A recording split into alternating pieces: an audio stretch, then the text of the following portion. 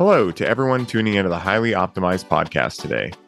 My name is Ryan Sprague, and throughout this podcast, I will be showcasing conscious leaders who are living a life beat of their own drum, sharing their stories, and revealing their valuable information for you listeners on how you can effectively take life into your own control, what steps to take to create your own path, and how to maximize your ability to lead and manifest your dreams in this reality.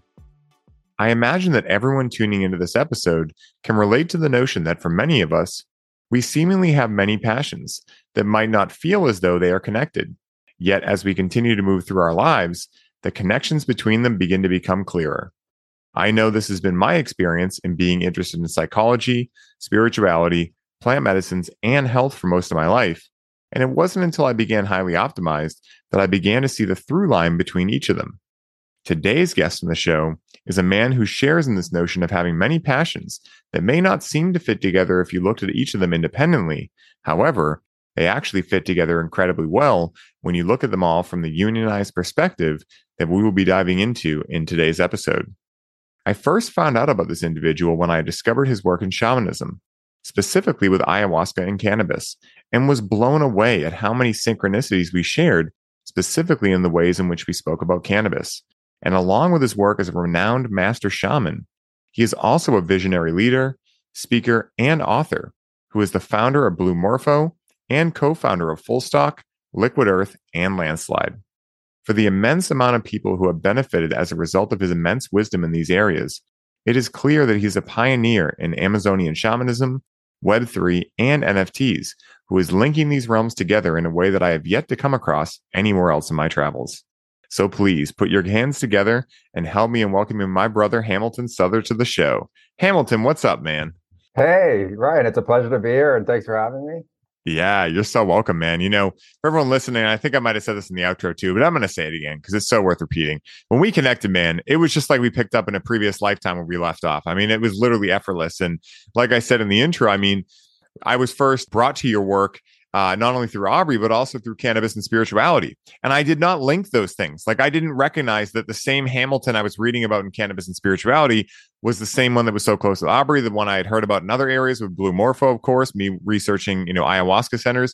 And so it was a hilarious synchronicity when we hopped on and we started chatting about this stuff. And I realized like, oh, this is actually the same person in all those areas. So it's really cool to have you here, man. And, it's just so amazing because, for someone who is extremely skilled in the work of shamanism specifically, you know how to laugh and take yourself not so seriously really well, which I find is a challenge in that realm sometimes, right? Like what I found is that with anyone that gets into anything really deep, right? A lot of the times they get very serious about it, but your ability to laugh and make light of these things while still bringing safety and professionalism to them, I think is just something that's really amazing. And, I'd love to hear kind of like a brief history of what got you into, the things you're into now. I mean, shamanism being a big subject we'll talk about, but of course, Web3, NFTs, like what got you into this stuff, man? Yeah, I mean, dude, life got me into this more than anything, like all of us. There's this itch and a calling, and all of a sudden you're in it. And the thing that I always respected most about these experiences is that you can't go back out of them once you go into them. And so as soon as I tasted of the fountain of youth of these mind-altering experiences, it was like, oh, this is what I'm into. I mean, this was wild and amazing in so many ways. But it was really the spiritual awakening that I had in my early 20s that kicked it all off. So I had this spontaneous spiritual awakening that I've talked about on other podcasts. It just redefined my life because my life before that wasn't spiritual at all. And so, to go from no spirit to spirituality being this thing, and then being guided and directed to the visionary plants, which just, turn all the lights on and make it all real and, basically immediately, was just like a waterfall moment for me. And then really just everything was progressive after that. So, it started with first being introduced to the plants and then apprenticeship. And then apprenticeship led to a career in healing in the traditional arts in the Amazon. And then that led to developing Blue Morpho as a center. And then the biggest gift from Blue Morpho were the people that came to us from all over the world. And they came from all these different walks of life. And so, it wasn't just one kind of person. It was literally all kinds of people were looking for these plants, and we were providing a safe place for people to come and experience them before there was any kind of movement or any real interest in this. This was like a deep passion of mine we were coming out of these ancient lineages that we had gotten involved with. And so as the people started to come, they shared their life story with us in this way that if you've experienced plants over like a week-long retreat or something, like on day one, everyone's like a little edgy, but then by like day 3, it's gone. Everyone is just open, they're transparent, they're sharing from the heart. There's all this intimacy and joy people are processing, but the bond formed between everybody is just incredible. And so through that bond, I met people that were interested in technology, and they were trying to describe how technology was like ayahuasca. And then there were these different movie series that everyone was in, and we started to develop this culture around it. And then the technology ended up being about the expansion of the internet and communication, and we were trying to figure out telepathy and mass communication through consciousness itself, as other people were figuring out internet and stuff like that. And then that, of course, led to Web3 and crypto. And seriously, OGs showed up at the lodge when crypto first happened. And so I knew some of the original people in crypto. One of our guests was a guy that was part of a group that developed the first Bitcoin wallet on a phone, like the first phone app for Bitcoin. So this was like 2010, 2011, 2012. Then Ethereum happened, and we knew the Bitcoin people became Ethereum people. And, that was like during its origination, 2013, 14, 15. And so, that actually led to this idea of how can we use technology to further our message, further our purpose, get the word out there about all of this. And that's the long story of it. And so the final piece of the chapter was how do we, bring NFTs into this to support creatives around the world and artists to be able to express themselves and create in all different ways that the world's economies need, because we saw so many creators being excluded from the world. So we thought the psychedelic plants were a source of creativity. They're a source of innovation. They're a source of knowledge and wisdom. And then there's just a fountain of creativity. And I had these visions in ceremony that there were, for a multi-trillion-dollar industry, which is based on creativity in the world, there's actually more value in what is excluded from the industry than what's included. I think a good example of that's podcasts. Podcasts came out of nowhere and just went huge in the scene. There's millions of them now. And so it just shows that there were these podcast creators, before podcasting that wanted to do this. There just wasn't a venue for them.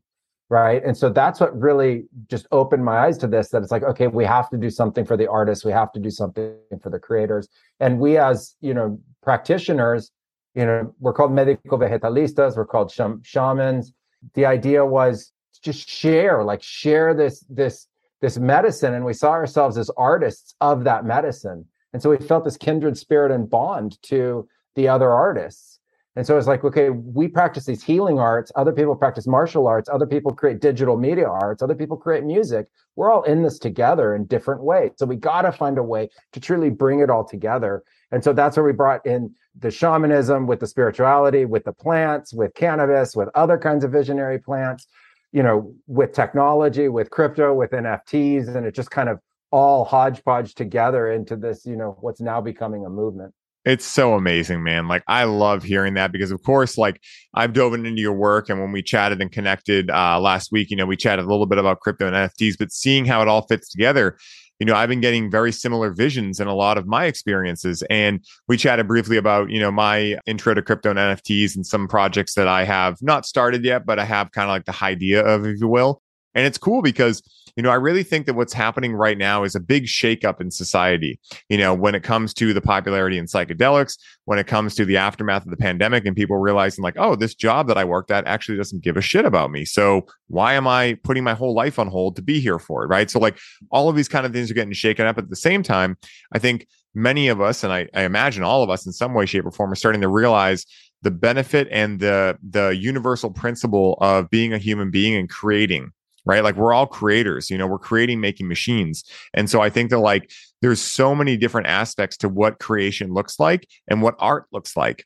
For a lot of people, they're like, oh, I paint, so NFTs aren't art. It's like, well, it's actually the same thing, just done in a different way.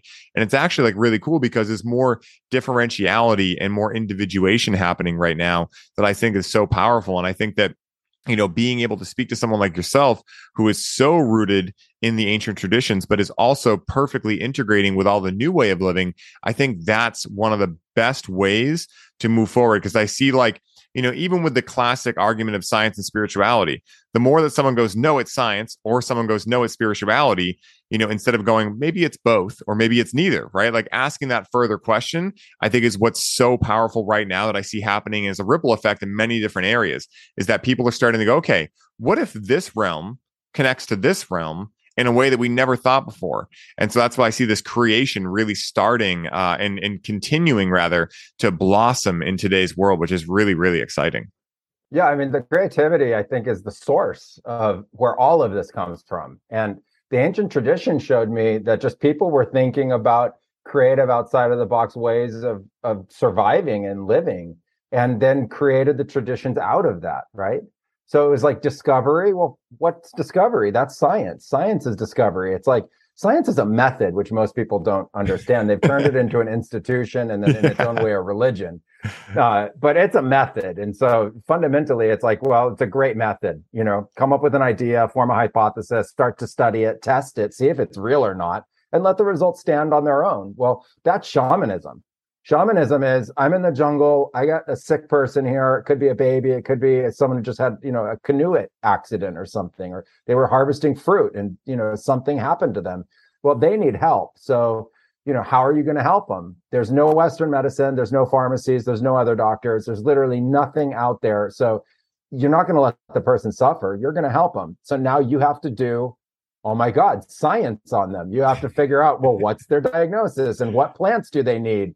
And you got to come up with this plan. And but the thing in the jungle is they don't just leave it there. It's not just mechanics and it's not just mechanical. It's like, but wait, this person has a spirit, their energy. The forest is energy. The forest has a spirit. It has a life force. We have to treat that too, right? It's not just one or the other. They're like, hey, you need these plants, and these plants have chemicals in them that are very important for this person's healing. But this person's spirit, their actual soul, is equally important to be healed. And then when I was in the jungle, one of my first discoveries was that they don't talk about anxiety, depression, or addiction. They don't have words for it. And I'm looking at them, how do you guys not have words for this? Well, they don't create those problems in the first place, because when the things happen that would create that problem, they intervene with plants. And people have visionary experiences and they unravel and unwind whatever the trauma was. They heal the spirit and then they move on. So you have a guy who falls and dislocates his shoulder. They fix the shoulder with plants and poultices and, kind of like sling that they wear for a period of time. And they put him into an ayahuasca ceremony and they heal his spirit from, whatever it could be, being scared of falling down a tree or however he got hurt in the first place. And so, in all those ways, all these things blend together and they're not so separated. And I really love seeing sort of that infinite Venn diagram of the flower of life, bringing now everything together. And I think that's what globalization has done. That's what, technology has done. And I think it's perfect. I think it's really actually beautiful evolution. Yeah. I love seeing this kind of like returning to almost what the animists believed, right? The animists believed that everything was alive. Then we went into polytheism, then monotheism. Now we're currently in scientific materialism, starting to leave that and return to holism, as Bruce Lipton says in his new book. I think The Theory of Evolution or something like that. But, it's really interesting because, I've seen this a lot in the cannabis world, right? It's like, originally it was, oh, we love cannabis, this full plant. Then it was like, okay, well, can we make hash out of it? Okay, cool, great. Still full spectrum, but stronger. Then it was like, well, what if we can isolate the intoxicating component of the plant? Well, in our elementary knowledge, we think, oh, that's only Delta 9 THC. So now you see this huge influx in people that are like only worried about Delta 9 THC. And so that's kind of the scientific materialism of like break something down into the individual constituents and stop the actual whatever it is, whether it be cannabis or yada, yada, whatever it is.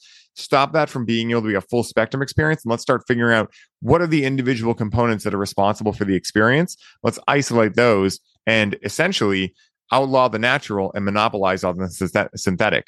And I think that's a big challenge with everything going on, right? When you look at Western medicine, when you look at all these things, it's like they're not actually going for the root problem. They're going, or the root cause, they're going for the symptoms. And I think that everything has its basis, right? If you get in a horrible car accident, yeah, Western medicine is probably going to be able to help you. But I think there's like this big dark night of the soul and people realizing like, oh, actual healthcare is not synonymous with what Western medicine is. That's more like sick care. I now have a problem. Now let me go figure out what it is, rather than, hey, what are the problems we can stop right now before they actually become a problem so that they never have to deal with that? And I think that the language thing you brought up is really interesting because I've dove into this a lot in the language work I've done, and it's one of the ways in which I coach, which is like story work, language work, etc. And the English language has a really interesting number of words that are undesirable in terms of states, right? So like all these different words that essentially mean the same thing for anxiety, all these different words that essentially mean the same thing for depression. And so like it's in people's vocabulary. They're aware of it. And where attention goes, energy flows. And so I think that's one of the coolest things that I'm glad you brought up, that a lot of these indigenous cultures and ancient traditions, they don't have words for those things. And therefore, in many cases, these things don't exist because they understand to actually, after someone say dislocates their shoulder, hey, there's going to be a spiritual component to that. There's going to be a physical component, an emotional and a mental component. And if we actually tackle all of those, well, then that person is going to be actually healed in the totality of their being. And they're not going to fall into any of these challenges that we see in so much of society today. And I think it's one of the leading signs that a civilization is overly dominant in masculine energy, where they're like, okay, so we have all this technology that can link us through the world, but yet we still don't know how to cure depression, right? So it's like they almost have this insane skyscraper built on a very shaky foundation. And I think that's one of my favorite parts about bringing all this ancient wisdom back into the everyday life of most human beings, is that we're starting to build a stronger foundation. And then from there, hey, let's go Web3, let's go NFTs, let's do all of this stuff and make sure the foundation is set for the stage to be able to build upon that. Yeah, but the foundation has been, constantly being evolved, and it's not there yet. I mean, I like to think of us in terms of evolutionary principles, and we're young. We're like babies in our own right, and we're babies as a species in this universe. And then I think of the plants and of this desire we have to reduce everything to the simplest form of understanding. I don't see anything simple about evolution other than that it's all evolving. So, it's all evolving is pretty simple. But you get into how fast it evolves and the way it evolves and the way the compounds evolve. And then you see like mutations with viruses, how fast that happens on a global scale is crazy. So I look at these plants and I think, wait, these plants have been evolving for millions of years. There's probably a reason they have the different compounds they have and why, and they probably kind of work together.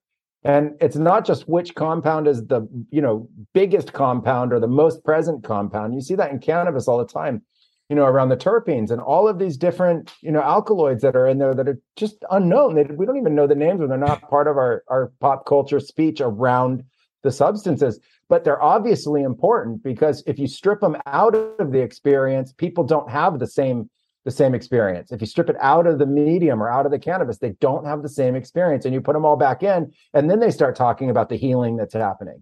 And then they start talking about the transformation that's happening. And then they start talking about how they can tap into the spirit of it. And I loved when I asked you when we were talking privately, if you mix the cannabis together, and you're like, yeah, you take some indicas, sativas, and the hybrids together because of that spectrum that you get of all of the different molecules. And that's what we did when we were creating cannabis shamanism as well. We were creating blends, and all the blends always had sativa, hybrid, and indica, always.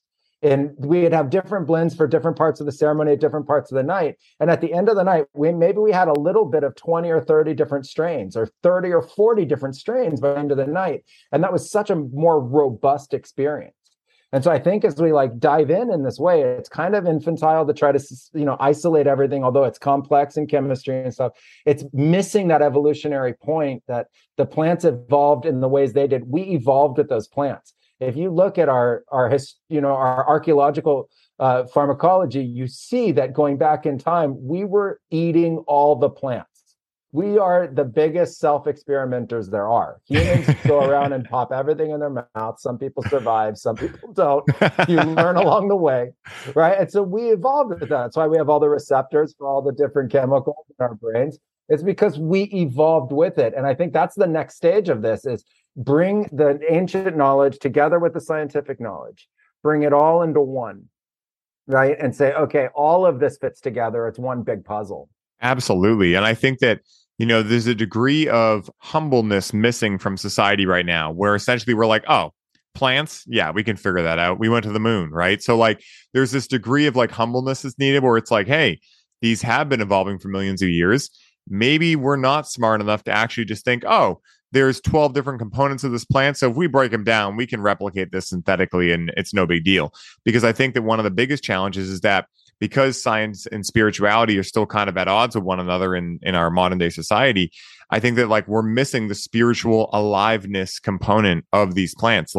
there's something far past just the constituents of the plant that make up the totality of the experience. And it's funny because, this is the concept of the entourage effect, right? That like, for one reason or another, we don't know exactly why, but when these things are conjoined together in the way that nature made them, they work better. And by better, I mean they have better safety measures, right? Like, for instance, a classic one with cannabis is that, if you have a lot of THC, well, good luck. I mean, you're going to have a recipe for anxiety and paranoia. That's why we balance those high sativas out with a classic indica, because it has that CBD to negate a lot of those undesirable effects that THC can bring about. But what do we have? We have a bunch of people that have been trained to think that Delta 9 THC equals you're getting a better bang for your buck. So now all the strains are becoming super high in Delta 9 THC, very low in other constituents, while at the same time, research is showing that there's actually compounds like THCP that are actually much more intoxicating than Delta 9 THC that are found in a lot of equatorial sativas. And so if someone sees a, such as like a Bangi haze, right, that has like 10 or 12% Delta 9 THC, they'll probably laugh at it and not even give it a second glance. But that might have a certain amount of THCP in there that makes it stronger than any of these new Frankenweeds that are up to 34, 35% Delta 9 THC.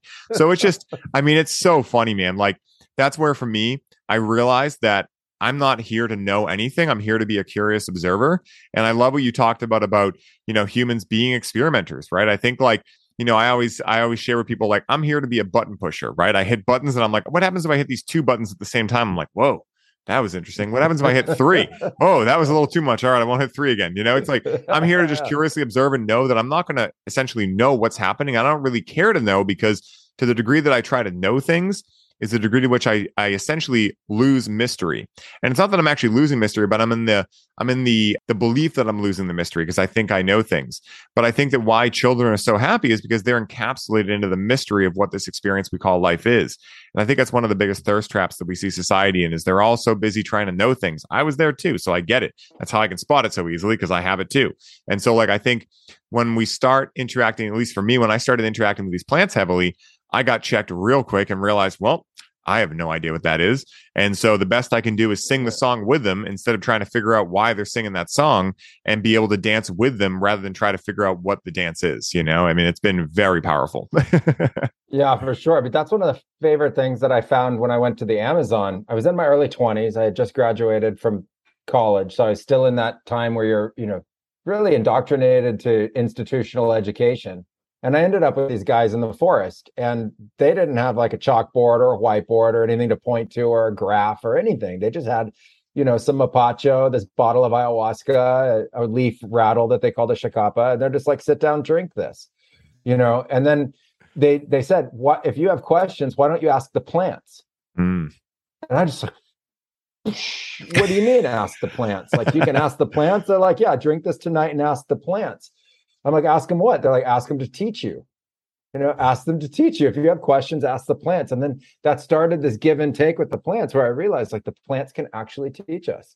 In real time, we can be in the visionary experience. They can impart their wisdom upon us, and then they become the teachers for us. And so it isn't that thirst quest of knowledge of how do I get more and more and more, but it's like, wow, I'm sitting with a really old, amazing, really knowledgeable teacher here, and that's when it really opened up for me. When the plants became the true teachers, and I thought, like, they teach you directly in your experience and your visions and your mind. So it's not abstracted by language. It's literal realizations that come through, or downloads in real time. And that experience is just mind blowing. And so to me, that was such a eye opener, that like these guys that you would want to revere are really telling you, hey, it's in the plants, go to the plants, and it's literally as simple as make a tea or smoke this, or add this to the tobacco and smoke that, and poof, and all of a sudden the learning's on. Yeah, it's so fascinating, man.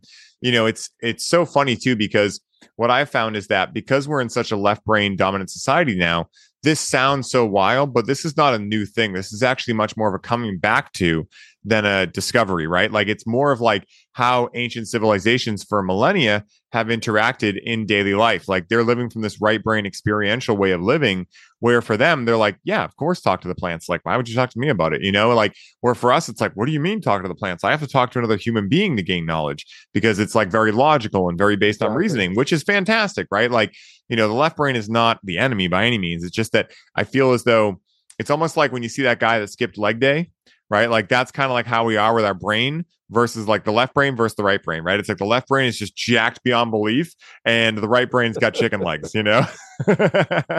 No, no, totally, totally. And I experienced that when I got to Cusco when I was first down in Peru. I was hanging out with a shaman, and he's like, "Hey, stand on this rock and just meditate." And so I stood on the rock and I meditated. And I'm like, "Dude, what's going to happen?"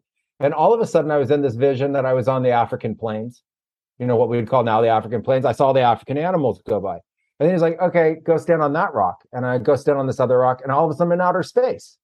Right? I'm just completely in outer space. I'm like, "Whoa, why am I in outer space?" And so I come out of the vision, and he goes, "That one takes you to Africa. That one goes to outer space." And he points at him like, "Boy, what are you talking about?" And and then we go to this other temple, and they have carvings of elephants, like these massive carvings of elephants in the temples themselves. And archaeologically, these are separated continents. The people there should not, have known of the other people. And instead, it was like they're totally open. That idea of that right brain openness and being able to, see in vision, learn in vision, understand in vision, and that really was going on for thousands and thousands and thousands of years. Whereas this idea of Western education and the left brain dominance is really only a couple hundred years old. Yeah, I think that's a big point that, again, because our lifetimes, at least in this one meat suit, are only 100, maybe 150 years if we're lucky. Who knows? Maybe the 150 person has already been born. We get this idea, or at least for me, I got this idea for a long time of like, oh, this is the way things have always been.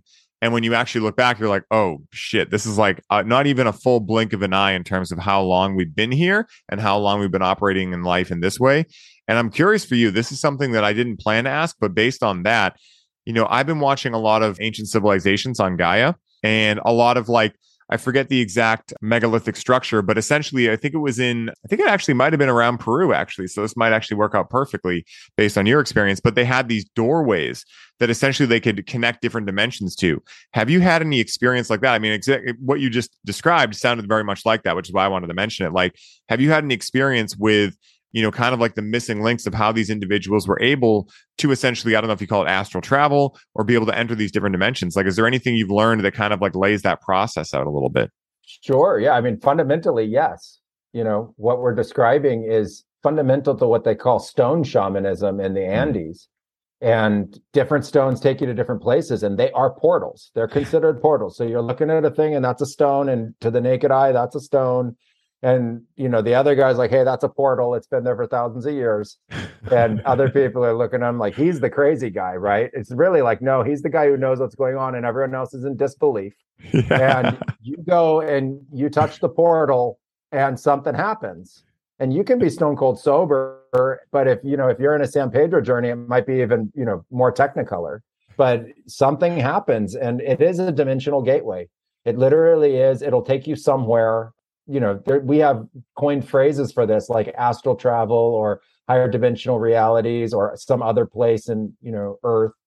But yes, you go somewhere else for sure. And, ayahuasca as a plant medicine is what we consider to be like an infinite portal. Like when you know how to work with it, it can take you literally anywhere. And so you learn to open those portals with ayahuasca. Then you can go into the astral. Then you can go, see a friend back home in ceremony. And then the next day you can call them up and be like, "Hey, last night at such and such time, you were, in bed with these color sheets, like you're there for real. You're seeing it." As space-time becomes this pliable medium, it's like Play-Doh. It's this thing that just pulls apart, and the consciousness project pretty much anywhere you need to or want to go.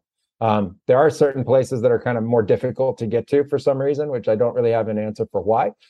But yeah, I mean, the stone shamanism and those gateways, because you see it in temples, it's like there's a gateway cut out and then there's just, stone. It's like bas relief. It's like, why? Why didn't they keep carving it out? It's like, no, that is a gateway, but not for your body to go through. That's a gateway for your consciousness to go through. Your body stays at the doorway. Your consciousness goes. You'll have a visionary experience going through that gateway. You'll come back to body, and then you'll be able to talk about it. It's so amazing because, in the episode I was watching, they were talking about, I think it was like when the conquistadors or someone was coming to essentially pillage their village, the last gentleman there, the conquistadors literally saw him walk up to this rock and disappear. And so like, it's so fascinating. I mean, who knows if that was like more of a metaphor? Because again, it was probably written in a more right brain dominant society. So again, like, we have to dive into that and figure out if there's a metaphor or something like that. But I've had very interesting experiences specifically with stones in my plant medicine experiences. And so it's really interesting you bring that up because I've had no way to explain them and I knew it really didn't matter. I had the experience. So why do I really need to explain it? But, I think that these kind of things are so powerful. And, one of the things that's really cool too is that, I think for a lot of us that are looking to create, that a lot of us that are listening that are looking to, be able to connect to these other, aspects of ourselves to be able to find our mission in life or our purpose or whatever, these kind of doorways can be extremely helpful because if you're using the left brain to try to figure out logically what you want to do with your life, well, it's going to be based on logic and reasoning, which a lot of the times is why people end up making a lot of money, but they hate their life, right? Because they're like, this is not heart-centered whatsoever or aligned with me. And I'm curious for you, with Web3, with NFTs, with all these things, did you start experiencing visions of these things? I know you were talking with other people who were very technologically advanced that were coming to your centers and things like that. But when did you start having visions about that? Or have you? And if so, when did you start having visions about that? Yeah. Right before that, I'll go back to the guy in the Conquistador mythology. Yeah. So I was actually in a San Pedro ceremony once at one of those gateways, and I was watching another participant in that ceremony at the gateway. And their body started to look like you could see right through it. So they kind of were dematerializing and rematerializing. And I couldn't tell if it was the San Pedro or it was really happening or whatever. So I know that it is possible that somebody could literally just vanish, literally go through the stone. I've kind of seen it. And then there's mythology in the Amazon about people who've walked into trees and they've just been swallowed by the tree, or people that have walked into the water and come out 3, 4, 5 days later from the water. And so people thought they had drowned or whatever, and they actually just disappeared, and they call them water shamans. So, I have seen stuff like that. And, I just think of it, that's really pushing the further frontiers of what we know and what we really tap into. And I'm glad that there's the stories and the mythology to let us know that there's something to awaken there and learn more about, In terms of visions and stuff, I started to see visions of this bringing together of what we think of as physics and religion and spirituality and technology and mathematics and chemistry and big pharma and all this stuff all into one, probably 2006 to 2007. I started to see it really happening, but still more everything was separate in its own constellation. But these things were converging upon each other in different ways. By 2015, I started to really see how technology was starting to affect the economy and how digitization was really going to be implemented in every possible way that it could. That then led to visions of both the need for the ancestral to prepare for the coming of the digital age, because that was a new form of linguistics. It's like an Omni Rosetta Stone. You can use digital to mimic any and all other kinds of languages. So the coming together of that with this, advent of kind of, new money technology concepts, they were really etheric and out there for me at that time. I knew they were important. And I was waiting to see, is this going to be shut down? What's going to really happen with this? And then there was this moment when I saw, basically the main global economic leaders of the world all come out and say that this was going to be part of our financial future. So when that happened, I started to then really have visions about, and focused more on it as well, but really started to have visions about how these technologies were going to ultimately become part of what I just called consciousness technology. So this expansion of consciousness tech, which is, this mind share, the collective consciousness that Jung talked about, really becoming real, tapping into it, understanding it as community, is like taking ayahuasca visions and the telepathy that people share in there and the 100 monkey concept and bringing it all together, and why multiple scientific theories are discovered in different parts of the planet at the same time, and bringing all of that together around this idea that the next big evolution was going to be consciousness tech. And I wanted to be in that space. And so it was time to embrace it all and try and learn about as much as I could. I love that, because I think for a lot of people, I've been in the wavelength of a lot of people that are like, oh, we can't allow this to happen. And it's like, well, listen, it's happening regardless. The best thing we can do is make sure the right people are players in it, so this is done the correct way, right? And I think that's one of the biggest challenges that people go through is they try to stop things. But like you said at the beginning of this episode, once Pandora's box is opened, it's not getting closed again, right? The best we can do is try to provide guidance and, have responsibility within making these new things a thing. What you were talking about the 100th monkey effect is why I'm so passionately interested in what Rupert Sheldrake brought forth with the morphic resonance field, because I think that this is exactly what that 100th monkey is synonymous with for me, with these, essentially that we're all tapping into the same field of consciousness.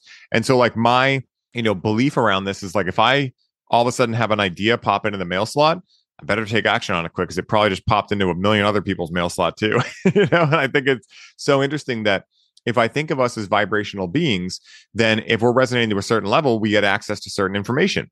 And I think that when you look at the scope of human beings, right, you can see that certain people, if they're resonating at a level that if you look into David Hawkins' work in Power versus Force, this level of consciousness that is more around shame, guilt, apathy, well, and they're bringing in people, places, and things and opportunities based on that vibrational resonance. And I think that as you continue to up level your consciousness, whether it be through plants, whether it be through meditating, self-development, exercise, whatever it is, when you start raising your vibration, the messages you start receiving change. And I think that we're starting to see this kind of after the global dark night of the soul had happened after the last 3 years of the pandemic, I think a lot of people said, fuck it, surrendered, and became more humble and started actually doing whatever it was for them that was coming intuitively for them to start raising their frequency. They might not have described it that way, but that's what's happening as I see it.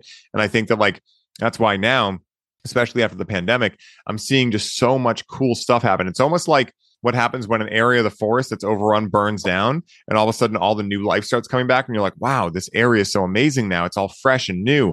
That's kind of what it feels like just happened in society as a large. I think that's one of the, I was talking to a friend about this, about evolution and social pressures on evolution. And I think COVID did that. I think the lockdowns of COVID is an unprecedented event in human history. Mm-hmm. And all of a sudden, people were the mind, and the mind was life, and they're in these boxes that they built and paid a lot of money for, and they're living in them, and they're stuck in them, and it's not the routine and the flow and the distraction. And no, they're there. And then, well, what do they start doing? Well, they started to engage technology more, and they started to engage streaming more, and they started to engage connecting with others in different ways more, and they had to start getting more creative. And then you naturally in that space start to get more into your imagination anyway. You can't just stay in that 9 to 5 drilling mindset if you take all of the little activities away, right? And I saw people start to go crazy as they were losing their activities. That's I go in the same mindset to the gym, and then I go from the gym to the same mindset, on a walk, and then I go from the walk to home, and I prepare my food in the same way, and then I call my family while I'm preparing the food, et cetera. Just boom, boom, boom thing. All of a sudden, wait, there's more going on. I think during that time, the imagination went wild and had a new awakening, and what's coming next is going to be the fulfillment of lots of those ideas that were shared during that time.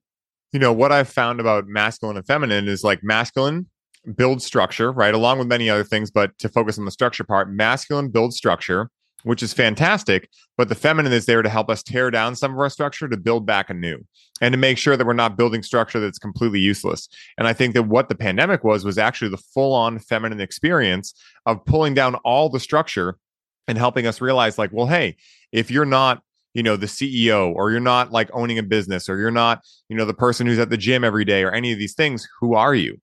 Right. And I think a lot of people were like, oh shit, I don't actually know if I like what I am without all of those identities. And so it gave people an opportunity to almost have a near-death experience, because that's what happens in NDEs a lot, right? People see kind of what the bigger picture is, and they come back I don't want to fucking do these things I'm doing anymore, because this actually isn't in alignment with me. So I think it was almost like a near-death experience in a lot of ways. Maybe Dark Night of the Soul is synonymous with that. But a lot of people came back hey, you know what? I'm actually really excited to reinvent myself. And I see those two groups, and there might be a multitude of groups, but I see overall that with the clients I work with, there are two types of people then in regards to what they see the pandemic is. One group that's yes, it was challenging, but it was the best thing that ever happened to me. And the other group that was yes, it was challenging and it ruined me. And I think that we're seeing that happen right now, and that divide happen a lot, where a lot of people on both sides are attacking each other. And what my mission is being hey, I know it might seem fun to attack the other side and be oh, these people are sheep, or oh, these people are completely conspiracy theorists. But what if you guys actually got together and started having conversations? Because I think that's what was shown to us in this, is that we actually don't know anything. So if we actually start talking to each other, we might actually start realizing, oh, wait, you're a human being too. even though you have a different color skin or you're a different age or you're a different gender, or maybe you don't even want to have a gender, we're actually all human beings here. And so we can actually all have that universal principle of what human beings are. We're all having a human shared experience, and I think that at the end of the day, it allowed us to see that we are meant to be human beings, not human doings. And when we, tally our worth based on our doings, I mean, essentially, we're always going to be seeking. And there's no problem with seeking, but I think that if you don't have a balance between seeking and then integrating and being, then I think that you just become a human doing. And I think that's one of the biggest challenges that we're seeing that really, I think, was a shared collective psychedelic experience with no plants necessary, is what we went through the last 3 years. And so I was very grateful that I've had so many psychedelic experiences because, what it really felt like was like, oh, we're on the come up right now, but just with like 7 billion people. So the energy was hilarious because, even with 12 people in a ceremony, the come up phase can be really interesting. I'll always remember Aubrey's story of his first ayahuasca experience where, one lady's yelling, I can't tell if I shit my pants or I didn't shit my pants. He's getting puked on by someone else, just like hysteria, but it's really fun too, in a lot of ways, right? When you're in that moment. And so but it's all in how you are able to ride that wave. If you try to fight it, that's where it gets scary. And it's very similar. That's why I felt like psychedelics were really a training ground for me moving through that pandemic period, because I realized I'm like, okay, just surrender into it. There's nothing I can do to change it right now. What can I learn from this? Show me, help me, teach me, and just keep me going. Yeah, I love the idea too, though, about bringing the polar opposites in for a conversation. Like, why not do the mind share? And we've been taught now, it's crazy, I think, like in the last 30 years, to create more polarity between everybody and make it more binary. And in the last 30 years to do that, it's like, didn't we learn from World War II? Didn't we learn from our basic history, guys? Like, come on, dude. We're human beings, not human doings, like you're saying. We need the mind share. It's okay to have a different perspective. We don't have to fight over that. Like, you guys think this way about it, you're probably right. You guys think this way about it, you're also probably right, but probably not 100% right about everything. Yes. Right? And like, the only way you can get through all of that is to actually listen to other people and hear different points of view and understand that that's what we're expressing, or points of view. We're expressing ideas in this prismatic, fractaling reality where, we can see just a tiny little bit of it and we're trying to grasp a little bit more about what's going on. We've been taught to just sum up everything so easily and be like, oh, it's that box. Oh, that's that box is good. That box is bad. Nothing about life is that simple. Literally nothing. And, when you get into the psychedelic plants, you start to see that immediately. It's like, whoa, I didn't see it from like 1,000 different angles. Like when you have those visions of like just millions of eyes and they all seeing something different all at the same time. You're like, oh, I want to tap into that. I want to see like the compound eye concept, like, how insects see.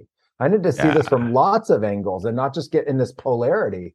So I love that idea of inviting them to come in and talk into the mind share, because that's what we need. The polarity is what's driving this thing insane. Yeah, 100%. I think that, in a funny way, I think this is what cannabis is so good at doing, right? You get a couple of people that disagree together to smoke a joint, and all of a sudden they're like, we're actually kind of saying the same thing, and it's like, oh, how about that, right? Because again, it's like, I think people don't know what they don't know, but yet they think they know it. So at the end of the day, they're not aware that we have an ego. We have these different components of us that essentially we are, like, who we truly are is deeper than all of those components. Yet we live with all of those components. So if we're not actually having the awareness exercises, whether it's through meditating, plants, whatever it is, to be able to actually ensure that each day we are coming at our life from the head of the dinner table, not a seat at the dinner table, essentially like identifying with the self or the soul, not the ego or the shadow or the inner critic or whatever other aspect of you is in there, talking to you. I think that that's where people are really stuck right now, is they're just stuck in the matrix of like thinking that they are that voice. So every thought that comes up, they have to act on, that's them. When in reality, it's not them, it's an aspect of them. And it probably learned to do that from their parents, from society, from teachers, from whoever. But now as an adult, they get to go in there and go, okay, do I actually like how this voice is operating? It's almost like if you have a child that starts lashing out, you don't just go punish the child, right? If you really want to figure out what's going on, you start talking to the child and go, hey, where did you learn this stuff? And what you'll probably figure out is like, well, I learned it from you. Well, how the hell did you learn that from me? I never told you it. Well, I watched the way you interact with others. And so it's like, oh. And so I think a lot of people are, also not seeing the fact that like where attention goes, energy flows. And so if you're seeing life present itself in a certain way, it's probably because you're creating that in a lot of way. And I think that radical ownership is kind of like a second or third step to what we're chatting about, that, it can sting. I mean, like realizing that everything in your life is in some way, shape, or form as a result of what vibrational energy you're attached to say it spiritually, or just essentially like, what you're made up of in terms of life experience, can be challenging, but it's only challenging if you don't know the other side of it. And the other side of it is that, yes, it is all technically your fault, but also if it's all because of you, then guess what you can also do? Change it all. And it only starts and ends with you. And I think that's like the big opportunity I see right now in society, is that, we've put the pain onto Big Pharma, we put the pain into all these individuals without being like, you know what? If I don't believe in getting a certain thing, right, wink, wink, then I just don't need to get it. And if that person believes in a certain thing and they want to get it, awesome. And I don't have to cut them out of my life because someone on the news told me that if they don't get that thing, that I have to cut them out of my life. I get to make my own decisions here. And I get to value that person based on their worth. Do I like that person in my life? Do I love that person? And if so, hey, I want to figure out what led you to get that thing. What led you to not get that thing? Doesn't mean I need to take on why you got it and be like, oh, now I need to do it. But I'm just curious to know. The example I always give is like, I see so many people on Facebook arguing back and forth about the stupidest shit, right? Like if you go on like a flat earth group, right? There are people spending hours of their day arguing back and forth on whether the earth is flat or the earth is round. Now, at the end of the day, regardless of what you believe, the fuck does it really matter? So long as someone isn't trying to like inject everyone into space because they think the earth is flat or whatever, what does it really matter? Yet everyone is on there wasting valuable energy, at least in my perspective, wasting valuable energy trying to like prove one person right and one person wrong. When at the end of the day, I haven't been to outer space. I have no idea what the earth is. I'm not a flat earther. Don't worry, guys. But at the same time, it's like, how do I really know? So if I believe the earth is round, well, from that belief system, I can hear someone else's perspective and go, that's cool. I still choose to believe the earth is round, but hey, more power to you. High five. I'm glad that you believe something that helps your life be more great and grand in nature. And I think that the more we can get to that kind of point with everything in life, the better we're going to be. And I do think that cannabis is the plant teacher for that specific lesson because, with, I haven't done ayahuasca yet. That's going to be forthcoming with you. But, I think with my heavy psilocybin doses that I've done and LSD and peyote and 5-MeO, I mean, it's really hard to have a conversation when you're really deep in that, except for with yourself, with your soul. But like in terms of having conversations with other people, cannabis is really easy to be able to do that with once you get a little bit of a handle with it. And I think that like that, I mean, the classic example, how many people do you know that smoke a joint want to argue with someone? It just doesn't happen, like it's very rare. And so I really think that's a cool plant medicine for this specific mission. Yeah, no, I completely agree. I love the idea of that, radical self-responsibility to say, look, I'm co-creating or I am creator of most of what's going on. Yeah, I received some of it at the same time, but I'm responsible for everything going on inside of me and all of the decisions that I make. I really like that idea then to see that is the liberation to then be able to change and be able to make change.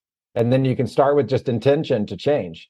You can say, yeah, I'm totally open for that. I'm ready for change. And then as soon as you do that, you can start to ask yourself, well, what tools are here around me for change? And that's what I love about the plants, because the plants are such givers. They're not holding back from you the nature of the change. They're like, are you ready for this change? If you are, it'll happen because you're going to create it. You're going to co-create it with the plant itself. And then they're going to give you that piece. And then you can work on that and, improve that part of your life. And then they'll give you the next piece as soon as you're ready for it. And I see that the plants are always there to be able to support and give in that way. And they can help you own the parts that are shadow, and they can help you own the parts that are ego. I never thought those were bad parts. In ayahuasca shamanism, you had to show up and with all of you. And there was a role and a purpose for all of you. The ego had a role, the shadow had a role, every single part of you had a role, but each part of you had to be trained so that you could fulfill the role within the plants to be able to engage with the people that you were there to support and help. And so I thought that was actually, really important. I realized without ego in an ayahuasca ceremony, you can't actually steer the ayahuasca ceremony. Mm-hmm. You literally don't have the focused consciousness to know where to go. So you let other people transcend that part, but you have to actually train that part to just be calm and centered and actually really nice, instead of an ego that's like, quote unquote, the quintessential like egotistical expression of it. It's actually like, no, I'm okay. Are you there? Yeah, I am. Is that my ego? Yeah, that's my ego. It's pretty basic. It's not even that exciting. It's not bad at all. And then pull all those labels off of it, like the shadow being a bad thing. The shadow's there because of our own experiences and the awakening that we're going through in our consciousness. It's not a bad thing at all. It's like, do you have some things that you're unbelievably good at? Yeah, those are your amazing talents. Do you have some things that are just really hard for you? Yeah, they're in your shadow. And then you can go in there and just unpack that thing.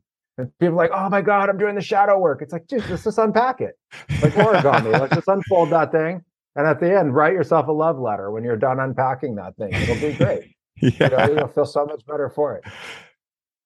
It's funny because what I'm hearing is it's like, so wait, Hamilton, you're telling me that instead of telling myself that the ego or the shadow are bad, what it really takes is unity between those aspects of me to find totality in my experience and a healthy experience. It sounds very similar to what we're talking about humanity right now, that there is no enemy, right? Except for the one that we make in our heads and the one that we make in our minds. And I think that the more we can understand that literally as within, so without, right? We're all in this inner battle. And the more that we join all of these aspects of us together and see them as all parts of our wholeness, we'll start looking at the world that way too. We don't have to worry about fixing the world around us. We only have to focus on ourselves. And this is what Ram Dass said when he said, the best thing I can do for me is work on me. The best thing I can do for you is work on me. And I think that, that's one of the thirst traps that is currently in society right now with the media and everything of like, you have to go out and fix the world. And it's like, well, I get that, right? It sounds great in theory, but if you're not actually fixing yourself, well, the world around you is never going to look healed. And so you're always going to be working and doing and pouring from an empty cup and being that wounded healer. When I think at the end of the day, like you were saying, joining these aspects of you together, that's why I've never been proponent of this whole kill your ego thing. I think it's a stupid way of looking at it, where essentially like you want to have a challenging experience. Tell yourself before you go into a medicine ceremony that you're going to kill your ego. Yeah, have fun with that one. It's like that is going to be saying that. Yeah, dude. Who's saying kill your ego? That's the ego. Like, how are you going to unpack? That's the snake eating its tail in Eastern philosophy. Like, good luck. Good luck. You're going to kill your ego. You're not going to kill your ego. Yeah. And then the next day when you say, I killed my ego, who's talking? The ego. Like, that's an ego trick. That's an ego trick. It's so funny too, because I remember the mushroom experience where I was already integrating this really well. I knew I'm not trying to kill my ego, but I made the intention. I had like a small mushroom dose, 2.5 grams, something like that. And I was like, I want to meet my ego. I just want to meet it and hang out with it. And I remember seeing it. I was laying in the yard in Austin at this retreat, and I saw it. And it was this like megalithic stone structure, like this mountain, like this all jagged edge mountain and whatever. And it was so precise at looking out for me that I felt this immense amount of gratitude, because I had never realized how much it was looking to keep me safe and how much I had programmed it to be doing the things it was doing. And so if I was angry with it or something, it was only me that I looked back to, and not in like a what was me type way, but like an opportunity way of like, or an opportunistic way of being like, hey, if I programmed this and I don't like the way it's acting in a certain way, well then, hey, I just get to reprogram it in a new way and have a conversation with it and be like, hey, I know that mom or dad or someone like this, you might have seen this happen, but you know what? We could actually even have a cooler experience of life if we do it this way. And the ego's like, did you say cooler? And I'm like, yeah, you're going to look cooler. And it's like, I'm in. Right. And so like, it's really fun to have these conversations, it's like, I think that was one of the biggest like awareness that was gained to me in these experiences, was how much fun it is to talk to these parts that are perceived as negative. And again, they're only perceived as negative because we've been told by other people they're negative. A lot of times, and I think this is a real pandemic happening in the society right now, or an epidemic, if you will, is that people are not really living their own lives. They're living what other people have told them about life. And so therefore, they're living an amalgamation of what other people have told them is true and not true about life. And I think that like, when you hear this cliche term of waking up, I think what that really means is like, you're actually starting to make your own rules for life. You're starting to pave your own path in life, whatever that is, whether it's going to be the Fortune 500 person or selling hot dogs on the beach. You're doing it because it's real for you and it's what is coming through your heart. And I think the more we can do that, the more that all of us will be coming from a more holistic point of view. And we won't be so worried about beating the person down next to us. We'll be more willing to help them up and give them a hand and talk with them and sit with them. I mean, this is how indigenous cultures did it for years. That's why coaching to me is hilarious. Like, I'm a coach, right? But I don't think it's something new and amazing. Like, oh my God, coaching, this thing came out of nowhere. It's like, no, it's actually the most human nature thing for humans to do is to help one another feel more safe and excited about their experience of life. Like, I think it's like a really interesting point where we think like coaching is like this totally new age, like monumentally shifting thing. It's like, that shows us how far away from human nature we really got, that we think it's that wild, because this is just very natural. And that's what I tell everyone that's looking to be a coach that works with me. I'm like, guys, rather than going out and thinking you have to do 10 certifications, hey, that's great. If you're really interested about learning a certain thing, go out and do it. But don't think you need 10 certifications to start coaching, right? Get a little bit of it and start practicing with your friends. And then when you feel like you've got a good idea of it, start, practicing with clients and see what happens, right? And it's an ever evolving process. But I think that the more that we think we need to go get these certifications or degrees or whatever, the more that we're just infusing other people's ways of living into us. And if we don't give ourselves time to actually step back and go, okay, I learned that thing. What do I like about it? And how can I make that my own? I think that's the component that, I know I was missing for a long time. And I think that many people listening might be missing as well. So it's really cool, man. No, for sure. I mean, the thing in shamanism is that you learn experientially. And that's the part that I think is just super missing from, the Western idea of learning. And so, yeah, you can learn something, you can get your certificate, but you have to practice. And when you practice, as you're practicing, that's the natural time when that you get better at whatever you're doing. It's also the time that you receive mentorship from outside sources and help. And that is actually how we learn. It's not an isolated process where you're just sitting in a classroom, with other people, but in essence by yourself. It's actually a collective process where you mentor others and you're mentored and you coach and you support. And that I think is really the old school way of learning, not the new school way. We're just reawakening once again to this idea of bringing the ancient back into the modern with all the modern tech and all the accoutrements. It just makes it better. Yeah, this is why I love the Karate Kid, because for most of us who saw the Karate Kid, we know about Mr. Miyagi. That's essentially what we're missing in society is a lot of these wise elders. We have lots of elders, but not too many wise elders. And I think that the more of us that are going out and following our own path, and learning from the wise elders that are out there, well, we're going to be the wise elders for the next generation to be able to learn these things. And I think that, I'm not one to say that, college is a ripoff or anything like that, but I think there's just many more ways to essentially skin this cat of evolution than we've been given. And I think having these broader ways, like for someone, they might like college, for someone, they might like having a mentor, for someone, they might like having a coach. I think when it comes to eating, right, what's better, getting force-fed a meal that you don't know if you're going to like, or having a buffet to pick from? And I think that once again, it comes full circle because it comes back to this idea of full spectrum, right? The entourage effect. When you have everything together, when you have chicken and green beans and potatoes and everything to pick from, well, then you get to actually make your own plate. And from that plate, you get to enjoy your meal the most because you made it. And I think that's really cool, man. And Hamilton, I can't believe an hour has already flown by, man. I feel like I just literally, that just flew by for me. I want to make sure that I give you an ample opportunity to share with people where they can find you, where they can find out more about Blue Morpho. Tell the people where they can find you, man. Sure. Yeah. You can find us at bluemorphotours.com. So really simple, bluemorphotours.com. And you can also find me on Facebook and Instagram under Hamilton Souther. And Beautiful. I'd love to connect with you and come and see us. And we're going to be in the Amazon all this year and next year having retreats. And we're beyond COVID now. So hallelujah, we can, have an amazing time again and sharing these experiences. And, just you're welcome. So you're welcome to our community. And it's been a pleasure to talk with you, Ryan. I really appreciate this opportunity. Hell yeah, man. And guys, I will be going down there, I believe, in January. So if you want to come, it's going to be a lot of fun. And I'm really excited for it. And Hamilton, I got one last question for you, man. And that is this. If someone listening could only make one change to highly optimize their life, what would Hamilton Souther suggest that change be? Really good question. To be the most optimized is to open yourself up to optimization itself. You got to be open and flexible and creative. And that's how to live the most optimized life. You set that intention first from the heart. You really own it. And then you go for it. And it's incremental. It's little by little. And you're getting there all the time. And just own that intention and optimize every aspect of your life as you can. I love that. Okay, guys. When Hamilton reached out to me and we connected, it felt as though, like I said before, that we had already known each other for thousands of years and picked up right where we had left off in our last lifetime. Hamilton is truly a master of many crafts. And for me, the telltale sign of a true master is not only in the immense amount of knowledge and wisdom they hold within them, but also within how humble they are and how well acquainted they are with laughter. And if it wasn't already perfectly clear after this deep dive we just went on in this episode, Hamilton embodies both of those qualities alongside his immense knowledge and wisdom. For any of you who are interested in connecting with him to find out more about how you can have him lead a ceremony for you at Blurmorpho, or how you can find out more about his other projects, make sure to check out the show notes, where I will be listing all of the best ways to do so.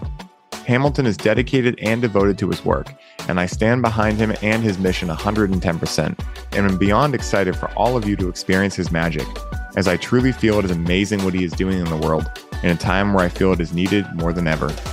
Hamilton, thank you so much for the incredible conversation we shared today, for being a leading voice in the medicine space that is helping ensure people are being led in a safe container, and for being such a source of inspiration in my life. And until next time, my brother, journey well, be well, and much love over to you. Namaste. Namaste.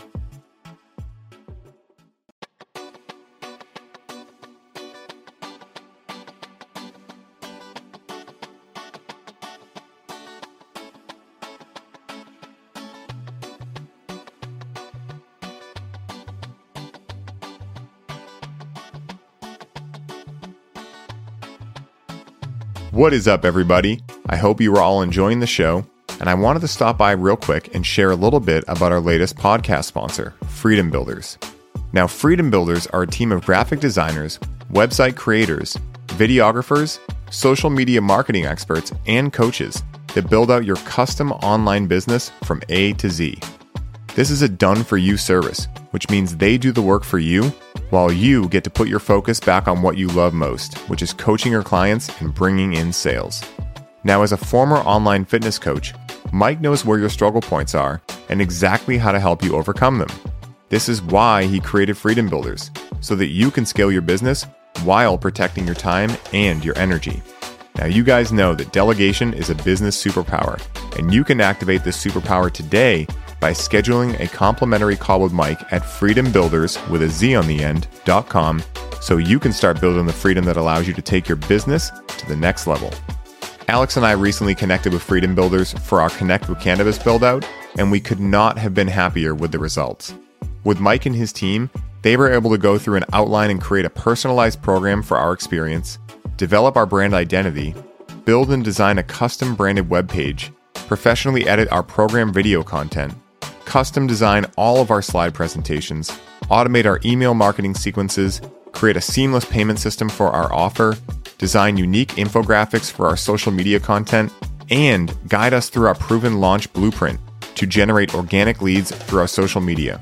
So if you're a coach, facilitator, or healer listening to this ad right now, and you are looking to put freedom back into your life, once again, go to freedombuilders.com and book your complimentary call today. I hope you all enjoy the rest of the show, and I'm wishing you the best day ever.